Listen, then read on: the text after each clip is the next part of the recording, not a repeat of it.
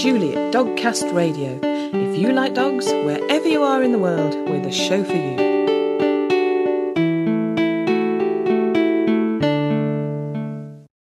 Hello and welcome to episode 111 of Dogcast Radio. In a packed episode, we have top-notch advice from Dr. Muriel Brasseur about why dogs mouth us and what to do about it. Basically, to a dog, its mouth, it's the equivalent of our hands. Okay, so imagine or maybe like a child grabbing your hands to play, it's the same thing. We have the Dogcast Radio news, Buddy's diary, a review of Ted Karasoti's new book, and more. But before all that, we have a gripping interview with Karen O'Toole, who is the author of Orphans of Katrina, What Really Happened on the Gulf, and it's an amazing book. As you can imagine, this interview does contain descriptions of the distressing scenes and situations Karen witnessed in the aftermath of Katrina. Karen became very frustrated with the way the media coverage of Katrina was being handled, and how she was only asked about happy reunion stories. As she puts it, I realised the true story might never be told, the true story of a human and animal disaster so far-reaching and heartbreaking that the very people who lived it were burying it. So was it her frustration with that situation that led her to write the book? Yes, when I left Katrina, the last thing I had on my mind was writing a book about Katrina, and I just, I was kind of up, I had done it. I'd lived there on the streets for months. I kind of was glad to, in a way, walk away now and maybe get some of my life back and just, go back into my life. I had done all that I could. I'd spent 4 months living on the streets. So I really didn't expect to spend the next 5 years with Katrina, too, babysitting her. By that I mean, people were saying that there were 50,000 animals left behind. There were over 200,000 animals left behind. Statistically, it's very easy to figure it out. And I even asked them, why are you saying 50,000? And they said, because people can't handle the truth. So, one, that's 150,000 animals that suffered and died that no one was ever going to know about, number one. Number two, yes, people were asking me, do you have any happy reunion stories, any great, fun, interesting, happy stories, happy endings? And, Katrina was not the land of happy endings, but in order to sell books, people want more upbeat, happy stuff. They want to know that everything worked out fine, and that was not what happened at all. So there were books about happy reunions, and then there were books about animals swimming to safety. There was a beautiful photo book done. But again, it's all animals being pulled out of houses and swimming to the cameraman, and everything's hunky-dory. Well, 200,000 animals died there, and I have a story called City of Sorrow where I say their last screams unheard, their final moments unknown, and we saw the horror of how they were left and how they died, and to never ever tell their story and just let them go and be forgotten about it, I just couldn't do it. I felt a responsibility, unfortunately, to have to be their voice. Yeah. To have to tell the truth about what happened. It was an animal and human disaster so far-reaching and so otherworldly and so surreal to be there that even though I knew no publisher would publish my book and that I was going to have to pay for it myself, if I wanted to tell the real story, as a matter of fact, a lot of publishers were very interested in the book, but take out that photo, take out that story, can we put something happier here? And I said no. And it cost me almost $10,000 to tell the truth. I'll probably never recover it, but at least I know that the truth has been told, Yeah. And there were happy stories, and they're in the book, and there were beautiful stories, and stories of the love of animals and the loyalty for their owners. What we got to see about animals, you left the Gulf with newfound feelings of animals. And these are people who loved animals enough that they threw away their jobs and their lives to rush to the Gulf. And yet even we, who were staunch animal lovers and advocates and stuff, even we found a new love for them. These are amazing animals, and we all learned that, the hard way. But I think as a human being, it was hard to watch the news footage. But as an animal lover as well, there was that added dimension to it. You know, you appreciated, as you say, the animal suffering as well. So how did you become involved? Was it literally just you watched the footage and you decided you had to do something? Yeah, I was the last person. I have a story in my book. It's one of the first stories. It's called From a Suite to the Streets. My story. And literally, I was in LA in a hotel, and I had gotten sick. You know, I work in the film industry, and I'm sick and tired of actors and who's wearing spaghetti straps as opposed to strapless. Who cares? You know, who gained 10 pounds? You know, and so I kind of like turned off the news, and I wasn't reading the paper, and I didn't know anything about it. And I was on the living. I had rented a little place on the beach, a little apartment on the beach. And then I moved back into this hotel that I spent a lot of time in that year. I spent a lot of time in it. And I was in my favorite room. I walk in, I turn the TV on, and I'm seeing, it looked like a TV show, you know, with the city underwater. And then I realize, wait a minute, that's an American city underwater. That's not a movie. That's real. And so Katrina had come and hit Florida first, come in. Everyone was watching her come and land.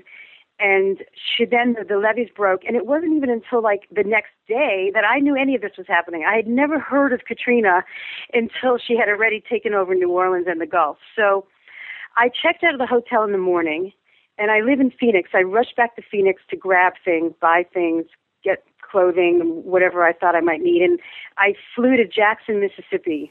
That was the closest you could get to New Orleans, and that's 350 miles away. Yeah. I had no idea what I was doing. If I could get into the city, but it didn't matter to me because I had to get on the road. You know, I had to go. I didn't know if I'd ever get in. I couldn't get a rental car in Jackson. FEMA had them all, and they were all sitting in a big parking lot, taken. And they're probably still sitting there. They never left. Yeah. But I couldn't get a rental car, and I asked around, and I was able to find a ride into the city with rescuers that were coming in from Georgia. So they picked me up. We talked on the internet, and really the internet did a lot of work. The internet was really overworked for Katrina. Thank God for the internet. Yeah. And I got a ride in, and we were able to get in. We were very lucky because at that time even owners couldn't get back in. Yeah. You know, everybody was getting out of the city. It was very difficult to get in. It was martial law. Most of the police force left. 4 people were shot by the police. There was looting going on. They were saying that it was the most toxic environment on earth, and all the bridges were down and roads were closed. And, you know, so we were lucky to get in, and we all ended up finding each other and living together in a supermarket parking lot. Yeah. It was on high ground. Yeah. All around us. But, wow. So, that is, a lot of us were moved by it, but to actually go and live in a parking lot for 4 months, that's, you know, you really were devoted, weren't you? Yeah, and, well, you know, once you got there, you were really sucked in. It was its own world. You lived in this surreal, it was like you were living in this third world country, a handful of people, all by yourselves with no rules whatsoever. There's no street signs, there's no electricity, there's no phones, nothing. There's nobody telling you what to do. As a matter of fact, if you're breaking and entering in a house, it was usually a cop or a military person that would assist you to break and enter into a house. You know, this doesn't happen anywhere in the world where, you know, that kind of a thing. So you really got into this culture. There was this we were our own. We were renegade rescuers. Up north, there were the big national groups with all their rules and regulations. And we were we were called the renegades. We lived in the city. We lived by our own rules. No one could tell us what to do. And, you know, it was kind of, thank God, because we saved most of the animals, because the other people lived 4 and 5 hours up. They'd have to drive into the city, rescue an animal or two, and then drive back out. We were there from dawn to dusk. We knew where the animals were. We were doing all the breaking and entering. So even though they said renegade with a bad tone, thank God we were there, you know, in that city. Yeah. So, But, yes, you know, when you're going from a hotel, and now they lost all my luggage on the way there, so I ride with nothing. Yeah. I found a vagrant's, a comforter, a really oily, dirty, filthy, old, smelly comforter that some vagrant was using. Became my bed, and a bag of 25-pound dog food was my pillow. And we had the police and the military, not the police, but the military, the National Guard would walk the parking lot at night to make sure that we weren't shot. They were fully armed, and they would make sure that we weren't shot so we could sleep. But, Wow. like you said, you're there for months. But when you're laying in bed at night, there's no electricity. So when the sun goes down, it's pitch black. And you're listening to dogs barking in distant houses. And, at first there's 20 or 30 dogs barking all around, way out in the suburbs. And then, a week goes by and there's 10. And then finally there's that one dog who barks to you all night long, and you can't find him in the morning. He quiets down. And, so you can't leave the city. If you leave, that the death march that's going on is going to continue, and you're one more person. There were so few people that you just couldn't leave, Yeah. There was no one else. Yeah. So, I mean, you've talked about breaking and entering and rescuing the animal, actually getting them out of the house. But, of course, as you point out on one of the videos on your site, to an extent, that's the easy bit. Then, once you've got the rescue done, you've got an animal that you've got to look after, and then you've got hundreds of animals you've got to look after. And I mean, in one of your videos, there are just dogs in crates, as far as you can see. I mean, it was hellish, wasn't it? Well, it was hellish not only when you got the animals, but before you even got them, you would be in a suburb that was ripped out of a horror novel, a page out of a horror novel. There's not a person, not a bird, not a sound, not a car moving, and you could go for 50 blocks and not see another person. But we didn't know where the animals were. So that was the first major dilemma, was that where are they? So you break into a house, it's a lot of work, it's 115 degrees, and it's humid. It's so hot that you can't even breathe. So you break into a house, and it's full of mold, and it's even moister inside and more humid. As a matter of fact, the men in the hazmat suits would go into the same houses that we'd be coming out of with no mask, no equipment. They'd have full white, space suits on, and they'd tell us, you're going to kill yourself. And we'd tell them, dead body in the back room, and they'd go in and get it. We were always way ahead of them. But anyway, you didn't know where the dogs were. You might see a little glass porcelain chihuahua in a window upstairs and think, okay, maybe they're dog lovers. We'll break in here. Or you might see a water fountain in front and say, okay, they like birds, they like nature, maybe they have animals, and you break in there. And you might be wrong. You might then miss the next house that has 5 dogs locked in the back room.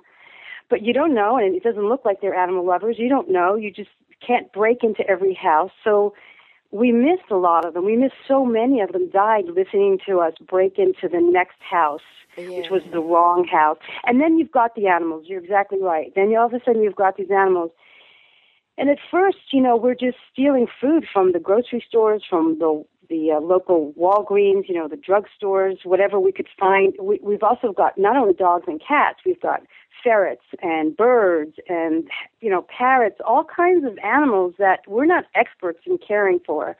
So we've got to find bird food and ferret food, and cats, we need litter, kitty litter for their cages. We need cages. Yeah. We at first we're just tying animals to the handicapped parking poles in the parking lot. In fact, in my first story, my story from the suite to the streets, you see my bed laying next to a handicapped parking pole, and there's dogs tied to it. We didn't even have cages. And then slowly people start sending cages in, and it reaches us, and food in. And so then we've got an army of people came in. When I say army, maybe 30 or 40, which for a whole city is nothing. So then you've got all these animals. We've got to get them out of there. There's no gasoline, too. Remember this, that there's no gas stations open. There's no services open. So when animals die, you've got stolen hefty bags that you stuff them in and put them out on the street. But there's no garbage pickup. So you've just got bags full of dead animals around you. They're not going anywhere. They're rotting right there. You smell them all night. There's no pickup. There's no gasoline stations. So we have to send somebody out with empty gallon jugs. They go out of the city far enough up north, fill up the gallons, bring them back in so that our cars could move around. We'd be putting in these gallon jugs so you could go out, and everything had to be planned and plotted. You couldn't just jump in your car and drive off. You'd be surprised the little things. There's no toilets. There's no showers. So you're filthy dirty. There's no way to clean clothes. So you take a small bottle of water that you could find somewhere, maybe even in a house. We would take, like, if they had a water bottle or something. Then you go on the side of the supermarket in the night, you strip, you dump the little bottle of water over yourself, squirt it on, and then get back into your filthy clothes and go to bed. Mm-hmm. There's nowhere to go. There's no toilets. There's absolutely nothing. And so the hardships are great, but the fact that we were there rescuing made the hardships look like nothing, because we knew in the next morning that we might go out and save, 12 cats and 15 dogs and 3 parrots. So who cares that you're going to the toilet on the corner and there's dead dogs all around and you don't have a shower and there's no light, and who cares? You're eating old granola bars, and it didn't matter because you had so much adrenaline going to go out there and save these animals. It was really amazing. It was totally amazing. So yeah. In some of the photos on your site, there was a sign, the homemade sign saying "dog locked in house," right. And there's a lot of graffiti on the houses about either dog rescued or something. So, did some people try and leave you messages, and did you have to leave sort of a graffiti, a message on as you rescued an animal? Yes, actually, no. People did not leave us messages. Those messages that were left were either military talking to us, but most of the time it was rescuers talking to other rescuers. And I also have a story in my book called The Writing is on the Walls.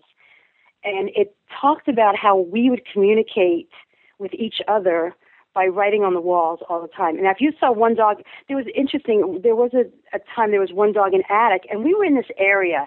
And because there were so many rescuers in that area, it was near our Winn-Dixie parking lot, we always assumed that someone got the dog out of the attic, that someone had written that, and then one day, like 3 weeks into it, we look and there's a dog looking out from the attic, and we're thinking, oh my God, nobody got that dog. We just assumed, and everybody assumed someone else got it because it wasn't far from the rescue site, but in fact, everybody assumed somebody else got him, and that dog was sitting there, practically dying because, we just all assumed somebody got him because, but really I show stories where the writing is very intense, where it says, German Shepherd on side of building, left food and water. Then a week later it says, no shepherd seen, left more food and water. Then a week later it says, shy shepherd under the house, left food and water. And then finally it says, shepherd, DOA, side of building. Yeah. So we were telling stories like the next person came and go, I didn't see him, but I left water. Next person, I saw him, he's under the building. So we had huge conversations that would carry on for weeks back and forth, about what the situations. And really the walls of the buildings became the billboards for us to talk back and forth. Mm-hmm. So it was a really fascinating conversations, and I put a lot of the photos in my book to see the conversations going back and forth. That's how we spoke, because you'd never see any rescuers. You'd read from them, but you'd never see them. They're long gone in another area. So it was the best of times and the worst of times. Yeah. And I mean, it was a huge task in terms of sort of organisation, because when you'd got the animals, if you got them early enough, even if they weren't in a dreadful state, you had to get the vaccinations and vaccinate them because you've got so many animals together. You were microchipping them, weren't you, so that you could then keep track of them? No, we weren't microchipping them, actually, and we weren't giving them vaccinations. Oh, right. Usually what happened was, and that's part of the big problem, the whole identification of these animals. Most of the animals that we saved never got reunited with their owners. And we were not microchipping, and we were not vaccinating either, because, we're living in a parking lot. We don't have even food for them, so we don't have vaccines and microchips. And then what happens is that all we have is the minimum. And let's say a vet shows up to help for the week. Some vet gives up their business in New York, drives to the Gulf, gets in there, helps us out for a week, and then they move on, and then maybe a vet tech's left or another vet comes in. So it's a constant influx and outflux of people and very few supplies. So basically, we could give these animals the most basic care, for example, like hydrate them, because most of them were dying from starvation and dehydration. So we would give them emergency care And hopefully, if they didn't die, we would send them up north or send them out of the city, like a lot of rescuers would be leaving and they would be driving out. We'd say, okay, take these 4 dogs with you out to Boston or wherever you're going. We got to move them. We just had to keep moving them and moving them. We had to get them out of there. We had to feed them and walk them and clean their cages and at the same time go out and save the ones that were dying in the city. And we never had enough hands, so everything was minimal. You know, you didn't take a dog for a nice long walk. You took a dog till he hopefully went to the bathroom and you threw him back to his cage and you were gone. You know, it wasn't about, you know, big microchipping and things. So because there was no microchipping going on and because those dogs that were microchipped in the city, their owners are now gone, their phones are disconnected. So even when you call, you never found the owner if they were lucky enough to have a microchip. And, you know, so the paperwork didn't work. The paperwork that followed them didn't work. A lot of times we didn't know the address. Everything was underwater. There was no street signs up anymore, or the animal was running down the street and we grabbed him. We don't know where he came from. Most of them didn't have tags. This is the thing. You must put a microchip or a tag on your animal. And if you're in a disaster situation, make sure that that microchip is updated with your information. That was a big deal. Actually, I saved a beautiful long-haired shepherd from a house that had a microchip that was now defunct, that the phone number no longer worked.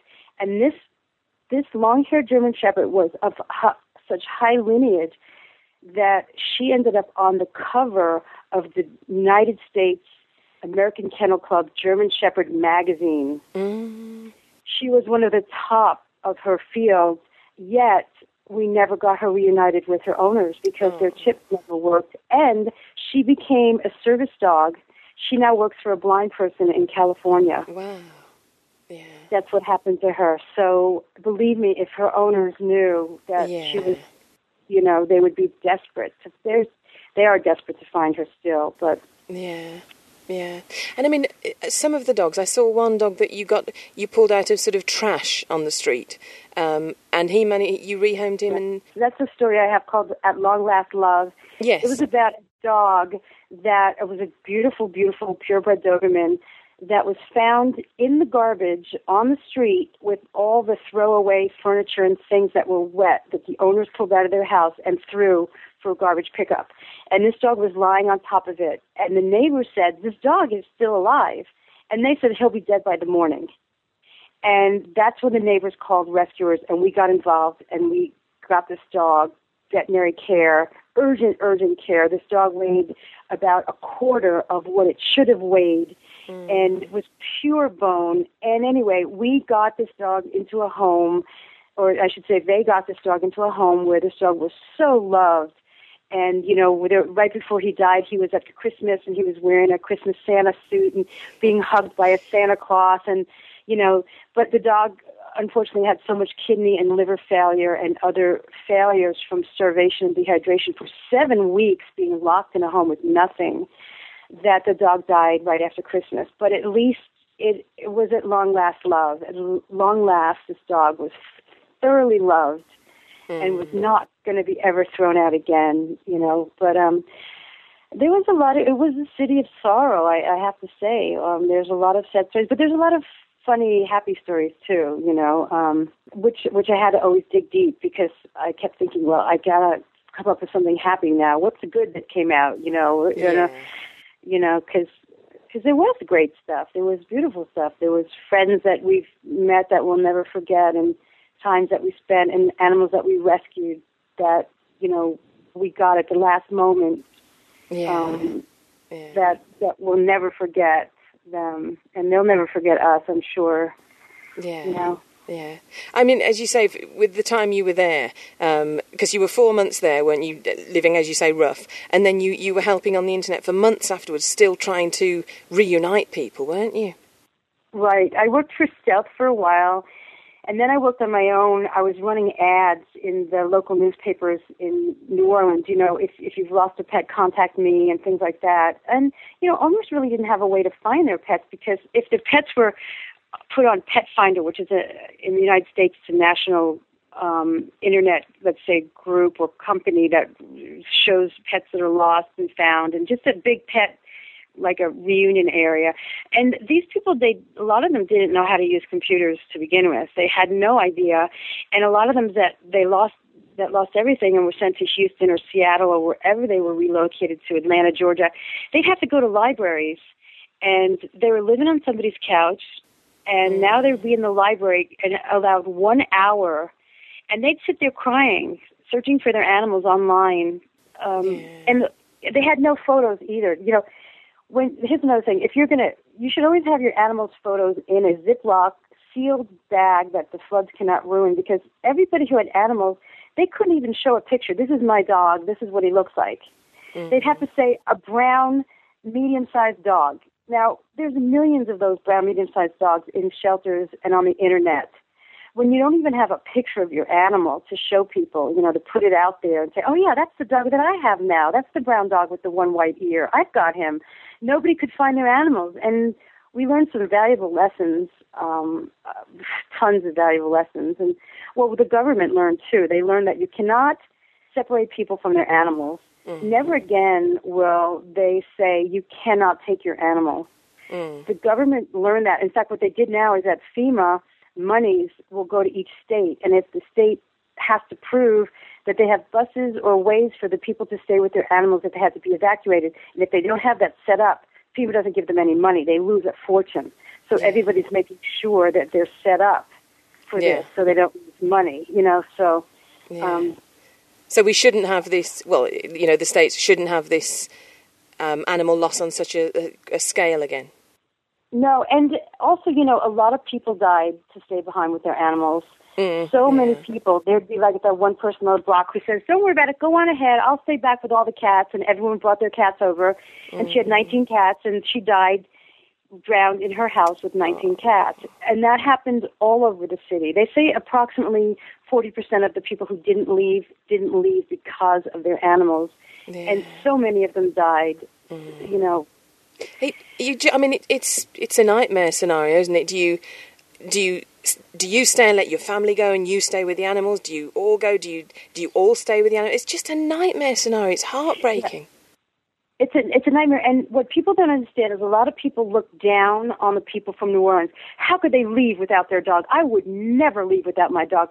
But the people that live on the Gulf have been through hurricane warnings 4 and 5 times a year, and it's a really big hassle when an entire city, imagine if everybody in London suddenly has to leave. There's no gas because everyone else has the gas. There's nowhere to stay. You stop at a fast food place, there's a line for the bathroom. It's 500 people waiting to use the bathroom.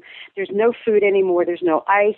You can't find hotel rooms, or you have to move in with your family, and nothing happens. And then you drive all the way back into the city because nothing happens. Yeah. Now, when you're doing that 3 and 4 times a year, maybe 5 times a year, sometimes you're getting these hurricane warnings, you don't leave. And honestly, Katrina didn't do a thing. Katrina knocked over a few trees, honestly. She broke a few very high windows in office buildings, like 20 stories up, broke a few windows, that's it. But the levees went, and that was the game changer. So the people who were there, nobody expected this to happen, nobody. No. And those that left, and I know I did a pet profile on one woman who left every year. She left 4 and 5 times a year, because she was being so diligent, and she brought her animals out and everyone out. And then this time she thought, you know what, I'm just not leaving again. I can't afford it. I can't afford the gas, the hassle, I forget it. And she stayed, and all of her animals died. Oh. And, and she ended up in the attic, and, so, but again, you also got to see the best and the worst of people, because then you had like the St. Bernard massacres, where the people brought all their animals to the local high school, and as soon as they were left, they were told they could not leave with their pets, that they had to leave, go to the levees and get on buses, and be flown and driven and boated out. So they all left, and then when they left, their animals were shot by the police. Oh.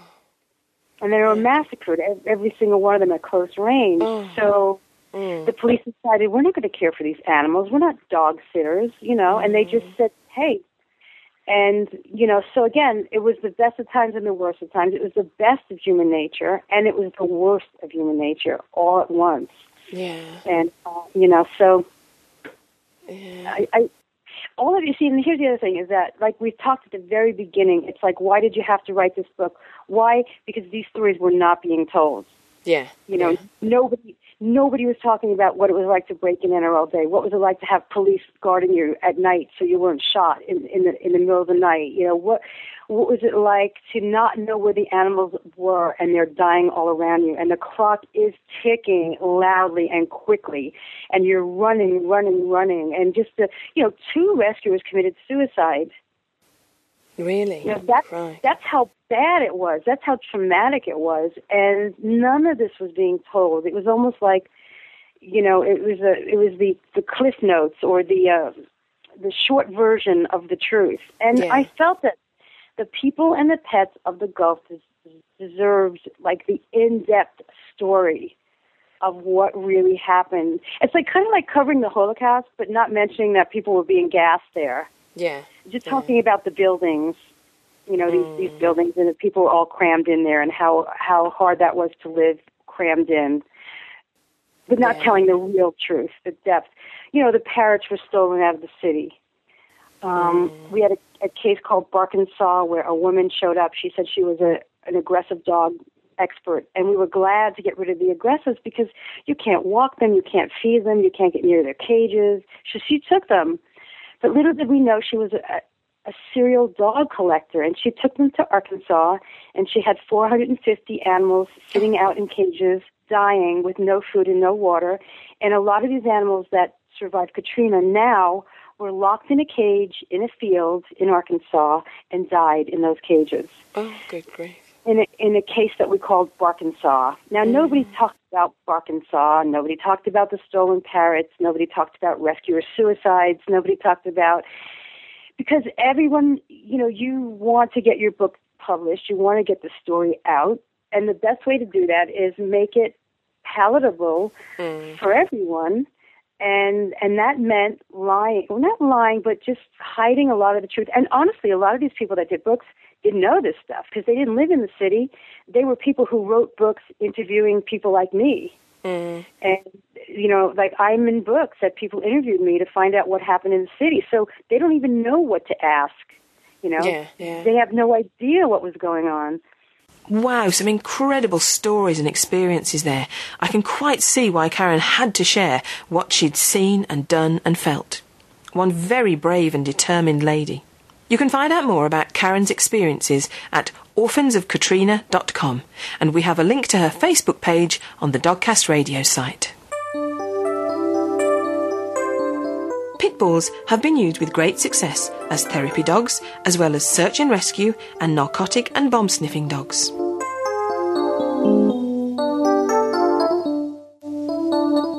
You're listening to Dogcast Radio on www.dogcastradio.com.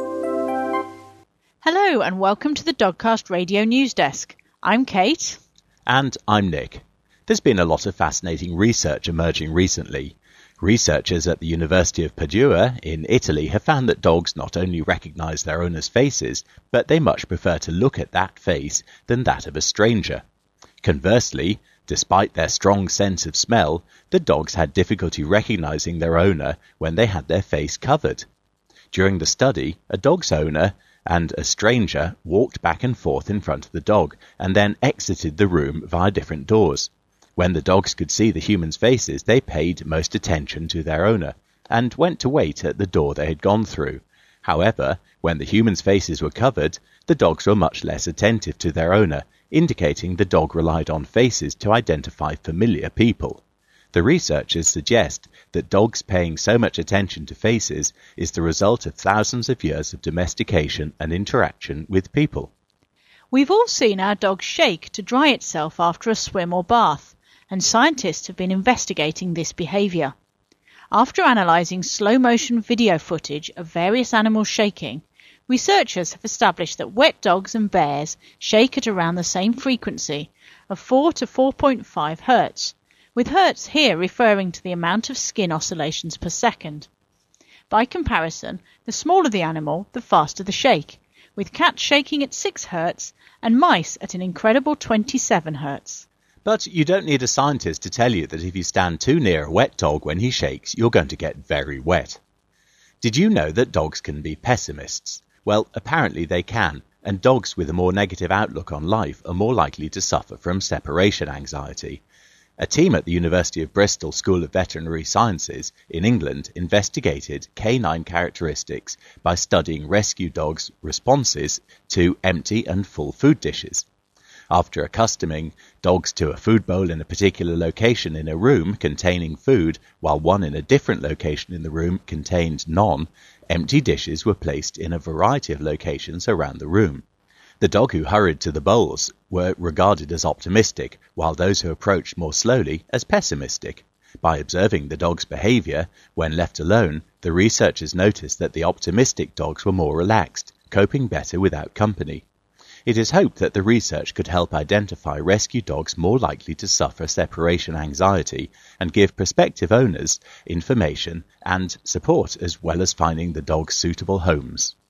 And talking of pessimistic dogs, apparently Jennifer Aniston's dog Norman has been suffering.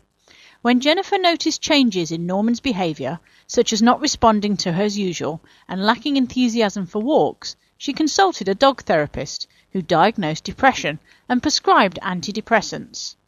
Norman, who is a Corgi Terrier cross, has reached the grand old age of 15, so it's good to hear that Jennifer is doing her best to ensure he has a happy old age.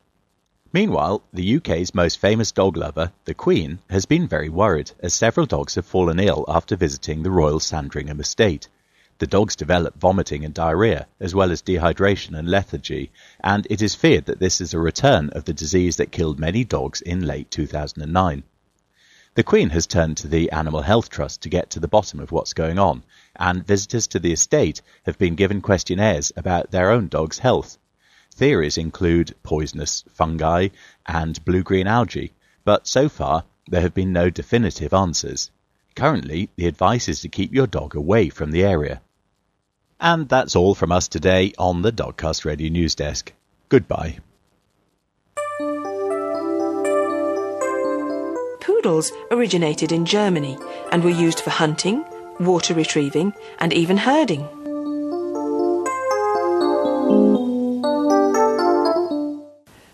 We were contacted by listener Louise Billett with a problem regarding her dogs and biting or mouthing behaviour. In her email she says, "The one who does it the most is a 6 or 7-year-old rescue chocolate lab called Annie, who is from a rescue home but has been with her current owner a while and spends a fair bit of the holidays with me whilst her owner is away. She doesn't seem to have had much training, but will sit and give a paw on command. She gets very excitable, and when she does she will chew on my hand in a playful way, and she grabs whatever hand she can. She does it very gently, but I'm curious to why dogs do this. She also makes growly noises when she does it. When she's out playing with Ruby, our Labrador, or is playing with another dog, her thing is to bite the other dog round the neck and pin them down. She can be quite aggressive and forceful, and it does worry her owner when she does this. She hasn't injured any dogs, though. Shep, as you know, is another rescue dog, quite timid sometimes, and has only done it occasionally, in the same way as Annie, gently and playfully. But as he doesn't get overexcited like Annie, it seems odd that he does do it to me. He, like Annie, is as gentle as a lamb, and there is no pain when he does it. I think maybe he's attracted to my bracelets round my wrist, but he doesn't do it to anyone else. He is much more obedient than Annie. I suppose the question is, why do dogs do this? Should they be discouraged? And do many dogs do it? Well, we arranged for Louise to put her questions to zoologist and experienced animal behaviourist Dr. Muriel Brasseur. I've got a German Shepherd who's 3 years old, and he keeps on trying to grab my hand, bite it, and growl at me. He's only doing it in a playful way, but I was just thinking about why he does it and whether it's anything to worry about. OK. So, Muriel, what would you say to that? OK. Hi, Louise. Obviously, I read your email as well, so I know that that's Shep you're talking about, isn't it? You're describing what Shep's been doing, but also you've been describing what Annie's been doing, haven't you? Yeah. And she does something quite similar where she gets excitable, grabs your hands, chews your hands, and makes growly noises. Yeah. Okay, so because in your email there were two different behaviours, so that's one of them. And what Annie's doing and what Shep are doing there, that's the same thing. And you are on the right track. It's basically they're soliciting play. Okay. Right. So they're bored, they've got a bit of excess energy, they're just probably a bit hanging around and a bit frustrated, and they want to play with you. So they're grabbing your hands. Basically, to a dog, its mouth, it's the equivalent of our hands. Okay, so imagine another or maybe like a child grabbing your hands to play. It's the same thing. Right, okay. Okay, so that's basically all that is. I know you also ask whether it's a good idea to discourage it or, whether it's okay to let it Yeah, go. just I'm worried because sometimes we have children coming in and out of the house and stuff, and Of course. Other people that aren't too keen on dogs. Well, what would normally happen is, obviously, these are, I know Annie's a rescue dog. I don't know if Shep was. Yeah, Shep's a rescue dog as well. We're both rescues. Okay, so you see, probably as puppies, they weren't taught something called bite inhibition. Right. Which we now know is a good idea to teach puppies between the ages of 6 and about 20 weeks. It depends on the dogs. It's usually between 16 and 20 weeks. So this is basically, a mouth to a dog. They use their mouth to touch everything when they're puppies because it's basically the way they get to know the world around them. So they're mouthing everything. They go through that crazy phase where they just can't keep their mouth off anything. Yeah. And it is normal behaviour. But obviously, it can be problematic if it becomes excessive and it persists into adulthood. So normally, you would teach the puppy bite inhibition in where you would teach the puppy to decrease the force of the bite and then to stop biting your hands altogether. So you would redirect the chewing to suitable items. You would teach a puppy to chew chews and toys and that sort of thing instead of your hands. Now, obviously, it's a bit more problematic when the dog's an adult and does that all the time. So there are several things you can do. But yes, it's not a good idea to sort of let it go on because it's basically telling the dog it's okay to use its mouth. Okay? Yeah. So if it was to develop any aggression for any reason, it's less likely to think, oh, no, I can't use my mouth. Do you know what I mean? So for that reason, it's probably a best thing to do is to discourage it. And there are different ways you can do that. The easiest thing to do is when when either of them is chewing at your hands, is just to gently put your hands behind your back, get up calmly and walk away and just keep doing that. Yeah. But obviously, one thing you need to look at is the reason why they're doing it as well is they're perhaps a bit bored. So you need to look at their energy expenditure. Yeah.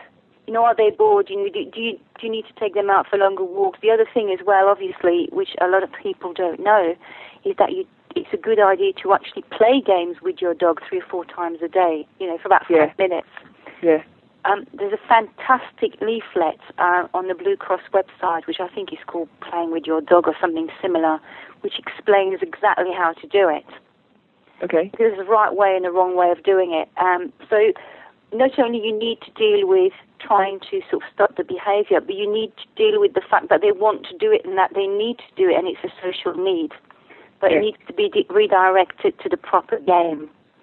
And it needs to be not when they're soliciting you to play. It needs to be you that initiates the games. Right, okay. Yeah? That makes sense? Yeah, plenty.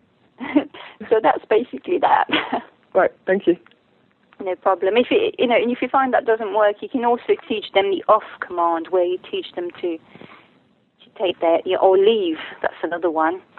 Where you teach them to actually take their teeth and their mouth off your hands, and you reward them for doing so as well. But obviously, you need a trainer to show you how to do it. Yeah. Yeah, yeah. But it doesn't sound like it's anything to worry about. Oh no. It's perfectly normal behaviour, but you don't want it getting out of hand. Sorry, that was a bad play on words. Yeah. And I guess one of the other things is obviously with a German Shepherd, it's quite a big dog and a big mouth and lots of teeth, and that's even more off-putting, isn't it? Because you think, oh my goodness, that sort of reputation of possibly being fearsome is in the back of your mind, isn't it? Yeah, especially because he's a rescue as well. I don't really know what his behaviour was like in the past. But as I said in my email, he's as gentle as a lamb, really. He tries to be dominant, but he can't really get around in our house. With 4 women and the father and another dog. Yeah. Well, it's probably, I won't go into dominance because that's the word that Brenda's about a lot, but it's probably nothing to do with that. No. There's probably another reason. So, perhaps he needs to expend a bit more energy. Perhaps he needs to play a bit more. What was I going to say? Obviously, there are people that, will see a dog and it won't bother them because they understand dogs, but some people can, Yeah. Yeah. So some people are more tolerant than others when it comes to that sort of thing. Yeah. So yes, America. He's starting to be a lot more playful now than when he was when he first arrived. We've had him, I think, 7 weeks now. Oh, so maybe not that long. So and he's 3. Yeah, he's starting to be 2 of his previous owners, because we're his 4th owner, which is unfortunate for him. But he seems to settle down well. But his first 2 owners were are older people, and they couldn't look after him. And then the next owner was nagging him all the time and wouldn't leave him alone, and just telling him too many commands for him. Oh, okay. So the dog's home took him off him and then gave him to us. So I don't think he's really been taught any sort of games. So I'll have a look at that website you recommended. Yeah, have a look. Play games with him because I'd like it if he was a bit more playful, but he is getting more playful. How old did you say he was? He's 3 in November. Okay, so he's a youngster, really. Yeah, he is. He needs to play, he needs to have a lot of energy expenditure. He's a German Shepherd as well. Yeah. So we probably just need to look at that. But if you're finding he's becoming more playful, he's probably relaxing a little bit. Yeah. That's all good. Yeah. Yeah. I was going to say, because I'd heard, is it true that this mouthing behaviour can be caused by anxiety? It can be, but there's usually a whole load of other behaviours that come with it. Right. So it would depend. I wouldn't need to look at the whole picture. It would depend what else he's doing. Yeah. If you find that he's like drinking water excessively, sniffing the ground, yawning a lot, averting his gaze, that sort of thing, all the signs of anxiety, then there's usually 1 or 2 other signs with it. Yeah. That makes sense. If he's just doing that, then it's not likely to be. No. And it's not one of the common ones, to be honest. No. Okay. These myths get started, and that's what I'd heard. So. I mean, just about anything can be stress. It just depends how you need to look at the whole dog and all the different behaviours to actually be sure. Yeah. Well, Louise, are you happy with that then? Yes. Lovely, thank you. Are you happy with Annie then, because you had that other problem as well? Yeah, Annie was biting the dogs around the neck. Yeah, because that's something else. That's something different. Yeah, she's naughty for that, can we say? She whenever she's out playing with another dog, she gets on really well with my other chocolate lab. I've got a chocolate lab called Ruby, and she gets on perfectly well with her. They're quite happy. They'll both sit at my house together. But when they do go out, Annie will go for the throat and pin Ruby down. And Ruby picks it up off Annie as well. So Ruby started doing it, but Ruby she belongs to someone else, doesn't she, Annie? Yeah. Yeah, so what the owner needs to do there is look at the training. When that sort of... it's probably why she found herself in rescue in the first place, and she's obviously a very ambitious dog. And when dogs play, they also can test their strength against each other. I don't know if you've heard, but sometimes you get play behaviour, and it can cross over into aggression. So she's probably a fairly confident and a fairly ambitious dog, and she's testing her strength there. So with that problem, it's trickier. You would normally need to look at the relationship between the owner and the dog, and you would need to crank up the training. Yeah. So, you can sort of mention that to her owner. Yeah. Because that's something you definitely do not want it to get any worse. No. Yeah. Yeah. That's something that's horrific for the owner of the dog that's being got by the neck, because it just looks so nasty, doesn't it? Yeah. Yes. And it can, in some cases, like I said, it's a grey area where play behaviour is occurring, but they can cross into, all of a sudden, the switch goes off, and it can cross into aggression if it gets a bit too boisterous. So what you find when that's happening, when she's doing that to to Ruby, I would intervene and I would just snap at it and, redirect, distract anything, but just so you break up the intensity. Yeah, I do try and break them up when they do it, because it's obviously I don't want them doing it. Yes, even if it's just playing, I don't want either of them getting hurt. I do try and discourage them. Yeah. Again, I suppose that's a little bit more difficult because it's somebody else's dog, isn't it? Yes, exactly. So it depends whether Louise wants to have a word with Annie's owner or not. But I think it's probably one of the reasons why Annie found herself in rescue. I wouldn't be surprised. So she probably got a bit too much for the last owner. Also, she's a chocolate Labrador, isn't she? Yeah. There are, I don't know if you know about chocolate Labradors, but there are two, there were originally, there's probably more genetic lines now, but there was originally a very sound line. But eventually there was another line that was very unsound that could be traced back to some backyard breeders. Oh, right. This is why sometimes you hear people say, I've got a crazy chocolate lab. There is one genetic line that's not very sound behaviourally, and they can be quite a handful. Mm. Now, I'm not saying she was from that line or anything, but it's possible. Yeah, she's actually a really good girl. Excellent. Probably not then. Yeah. No, I don't think she is. She does all the commands. She'll sit, lie down, and she gets excitable when I see her. But that's just because we've got a good relationship, I think. She's neutered as well. Yeah, she's been neutered. Yeah, okay, that's good, yeah.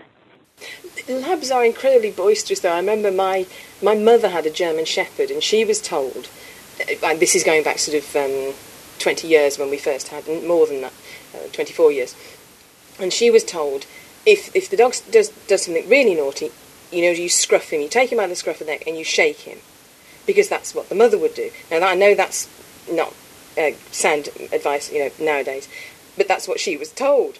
So then when I had my, and this worked on the German Shepherd, because he would just go into, I'm in disgrace now, and he would stop whatever he was doing, and that worked with him. When we had our Labrador, and Buddy was, as a puppy, was doing something naughty, and Mum sort of said, right, I know what to do now, you scruff him. So she got Buddy by the neck and scruffed him. And he just sort of turned around and went, oh, you want to play rough? Great. And he wasn't, disgraced at all. And they're such a funny, you can't offend a Labrador. You can't put them in disgrace. And they're really, really boisterous. Yeah, the thing is, I should probably, this is quite important to make that clear. That's the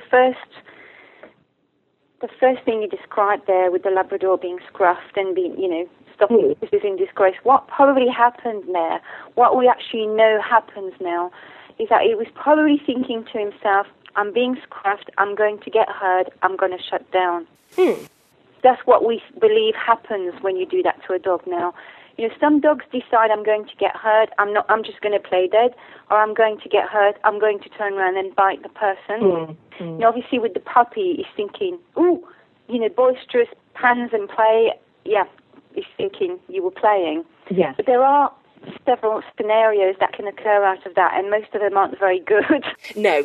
As I say, this was going back 24 years, and yes, some people still do it. Yeah. Unfortunately. Yeah. But yes, they are. They're not all the same, but generally they do like a bit of a play. Yes. Okay, so if we have a follow-up in a couple of months and see how both situations are going, and check that Louise is happy with that. Yep, that'd be lovely. Excellent, quite easy. Yeah, just check that leaflet to download, and it's all explained on there, and should be no problem. Thanks to Muriel Brasseur for her wonderful advice there, and the best of luck to Louise with both Shep and Annie. We have links to Muriel's Oxfordshire Animal Behaviour Centre, as well as her Twitter account. And if you'd like to download the Blue Cross leaflet on playing with your dog, we have a link to that as well on the Dogcast Radio site. I'd just like to emphasise that I don't advocate the practice of scruffing dogs. I don't and haven't ever scruffed either of ours. It was just an anecdote that occurred to me, showing some of the typical differences between a German Shepherd character and a Labrador character. Thank goodness that the nature of the advice our trainers give us has changed and improved over the years, and thank goodness for experts like Muriel, who know exactly what they're doing, and more to the point, can tell us what we should be doing to make life the best it can be for our dogs. At one time, Border Collies were considered a vicious breed of dog. It wasn't until Queen Victoria became a fan of the breed in the 19th century that collies became popular with the public.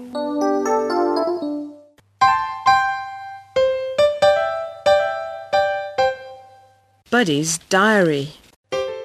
Hello, Buddy the Black Labrador here. Not so long ago, I went to the first Dog Olympics right here in the UK. I had no idea what an Olympics was, but it turns out it's a place where dogs and humans get to play games together. Some games involve fetching, some walking slowly, some sitting still and some barking. When the dog and human are playing the game, all the people watching clap and cheer, and then at other times they'll all laugh. I think the dog that got the loudest laugh was the winner, and I'll let you into a secret. I got the biggest laugh. Our team got rosettes with a 3 on them, and that's more than 1 or 2, so we must have won. I can't count very well, but I think I've got that right. After the Olympics, our team went for a walk on the beach. Imagine it, 12 dogs and our people racing along the sand, paddling in the sea, and generally having fun together. It was my best visit to the beach, and I'm glad there were so many dogs with me who knew how to really have fun at the beach, because humans haven't got a clue. Humans do dig at the beach, but they use a spade, not their hands. That's no fun. They will jump over waves, but they miss out on the fun bit of biting at them. That's the best bit. The other odd behaviour humans have at the beach is to do with shells.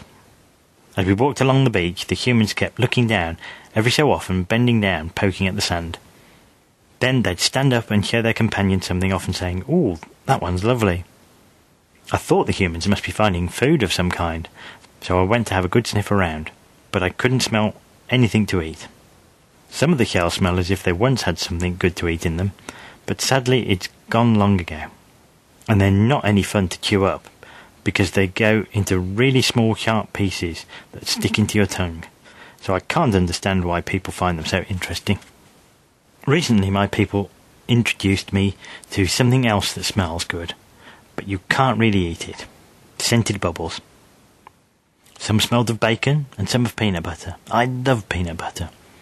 We played a great game where my people blew lots of bubbles, and I had to bite as many as I could as fast as I could. I had some help from Star and the cats, but I caught the most bubbles. Generally, I am a peaceable chap and don't like chasing anything much, apart from those pesky pigeons that keep daring to come into my garden. But bubbles are fun to chase and catch.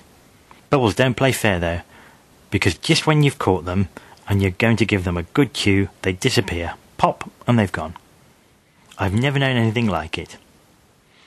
I'm sure if I catch enough bubbles, I'll finally catch one that doesn't disappear, and I'll give one a really good chew. Something else my people have been playing with lately is a laser light. They get it out quite often to give the cats a run around, and those silly cats chase round madly after a tiny patch of light. How silly is that? Light isn't real. You can't catch it, you can't smell it, and you certainly can't chew it, so what's the point of chasing it? Funny thing is, though, that when I've watched that light bobbing about the place for long enough, a strange feeling comes over me. I have to join in the fun. I have to chase that light. Then the humans have to watch out that I don't trample their feet as I career around in hot pursuit. The cats give up while I'm in action. They recognise a superior hunter. Or maybe they just don't want to be trampled either. I'm not quite sure. They keep a lot of their opinions to themselves. When it's all over, I feel such a fool, because I know it's just a light, but that's instincts for you. I suppose at the end of the day it's how you look at things. If bubbles or lights or even shells are fun for you, then enjoy them. But you humans aren't as good as us dogs at finding the fun in things. For example, we figured out that the best use for socks is tug of war, while you humans just see them as foot coverings. Well, I'm off to see what fun there is to be had. Till next time.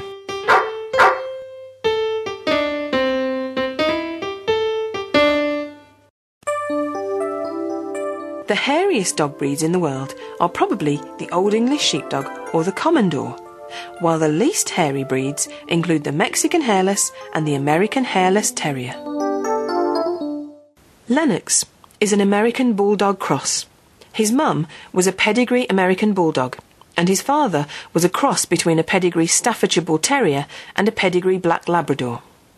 Until recently, Lennox lived very happily with his family and 2 other dogs, a Yorkshire Terrier and a Boxer. His owners regularly foster other dogs for many shelters and have had Lennox neutered, microchipped, insured, DNA registered, PetSafe registered and licensed with the council every year since he was a pup. None of the family dogs are ever off leads in public, and Lennox is always muzzled, not because he is a risk to anyone, but because, as the family put it, of the stereotypical view of others. In other words, the family has been just about as responsible as they could have been. So far, so good. But on Wednesday the 19th of May 2010, he was taken from his family home by Belfast City Council, as they believe he falls under the Dangerous Dogs Act for Northern Ireland. Appallingly, Belfast City Council took Lennox from his loving family home using a wrongly addressed warrant and using copyright ADBA, American Dog Breeders Association, Breed Standards Guide, which the council were never authorised to use, and in doing so the council broke international copyright laws, for which they have received a cease and desist order from ADBA. Even worse, since Lennox was taken all those months ago, his family have not been allowed to have any access to him, and a photo given to them by the council shows he is being kept in the most dreadful, unsuitable conditions. Lennox's family are asking for your help to get him home. Of course, we should all rally round Lennox, simply to alleviate his suffering and that of his family. But if you need further persuasion, look at your dog, curled up on the couch beside you, or whatever he or she is doing right now, and just for a few painful seconds, imagine how you would feel if he was wrongly ripped from the heart of his family and locked up for months away from you under sentence of death. It's devastating, isn't it? And yet, if the dog community doesn't work together and exert pressure on Belfast City Council, if we stand by and allow this to happen, apart from the trauma caused to one family and their dog, who knows what we open the floodgates to? Let's get Lennox home, and let's make sure this stops happening to dogs. My dogs, your dogs, any dogs. You can read the full story and find details of how to help Lennox on the savelennox.co.uk site, which we have a link to on the Dogcast Radio site. Now, onto a happier subject. If you're lucky enough to write a book that captures the heart of the dog world in the way that Merle's Door did, how on earth do you follow it? Well, author Ted Kerasote has very wisely left the talking up to his current dog, and the result is Pucker, the pup after Merle. The main feature of the book is the beautiful illustrations, but there is enough text to keep Merle fans happy and more than adequately bring us up to date. The first photo is a lovely shot of Ted and Merle, followed by a poignant shot of Ted alone in a vast, snowy, but significantly barren landscape. That was where Ted was when the story left off. He had loved and lost Merle after many happy years spent living and learning together. He was alone. Ted enjoyed reliving his time with his beloved dog, writing Merle's Door, and then going on tour promoting the book and meeting his readership. But eventually, the time came when he was ready to find another canine companion, and that's where Pucker comes in. Pucker is a gorgeous large yellow lab who is actually very reminiscent of his predecessor. Pucker tells his story from being a tiny puppy through his first 6 months. The photos are beautiful, and I frequently interrupted my reading of the book to share a picture with my husband and daughter. "Oh, look at this one," I'd tell them, or "Oh, you have to see this one." It's that kind of book. It's delightful. Not only does Pucker's book tell his story, it delicately intertwines Ted's continued journey of moving on, and also includes great tips on how to bring up a puppy. I hope many readers will pick up ideas on puppy and dog raising. Pucker has certainly been well socialised, and he lives a life most dogs would envy. Pucker gets to meet an impressive array of wildlife, lots of people, and of course the other dogs who live in his neighbourhood, sometimes with unexpected results. He goes canoeing and mountain climbing, and of course has his own take on all of this. Happily, Merle is lovingly remembered and referred to. He may be gone, but he is not forgotten. One of my favourite shots in the book is an interior of Ted's house, with Pucker learning to wait outside the kitchen area while Ted cooks. Merle watches over them both from his portrait on the wall. Another joy of the book that all dog lovers will relish are the pictures of Ted and Pucker cuddling. There can be no doubt that Ted and Pucker have embarked on a love story just as much as Ted and Merle did. Pucker means genuine or first class in Hindi, and that's just how I rate his book, first class. Being the pup that came after Merle, Pucker had some big paws to fill. So far, he is managing that beautifully, and I think he will be just as loved as Merle was. You can find more details of Pucker, the pup after Merle, on the Dogcast Radio website. And until next time, look after yourselves and your dogs. Thanks for listening to Dogcast Radio, available from www.dogcastradio.com. That's DOGCAST radio.com. If you'd like to get in touch with us, and wherever you are in the world, we'd love to hear from you. You can do so in a variety of ways. By phone from the UK, you can contact us on 0121 288 0922. From the US, you can contact us on our American number, which is 315-849-2022. From any other country, you'll need your international exit code and then 44121 288 0922. You can contact us on Skype with the ident Dogcast Radio. That's all one word, Dogcast Radio. By email, you can contact me on julie@dogcastradio.com. When contacting us by email, if you have the facilities, please record your questions or comments and send them to us as an audio file. That way we can include them directly in our programme. We can accept most formats, for example WAV, MP3. All these methods of contacting us can be found on our website, which is www.dogcastradio.com. And as ever, the final word goes to Jenny. What do you get if you cross a dog with a computer? A computer with lots of bytes.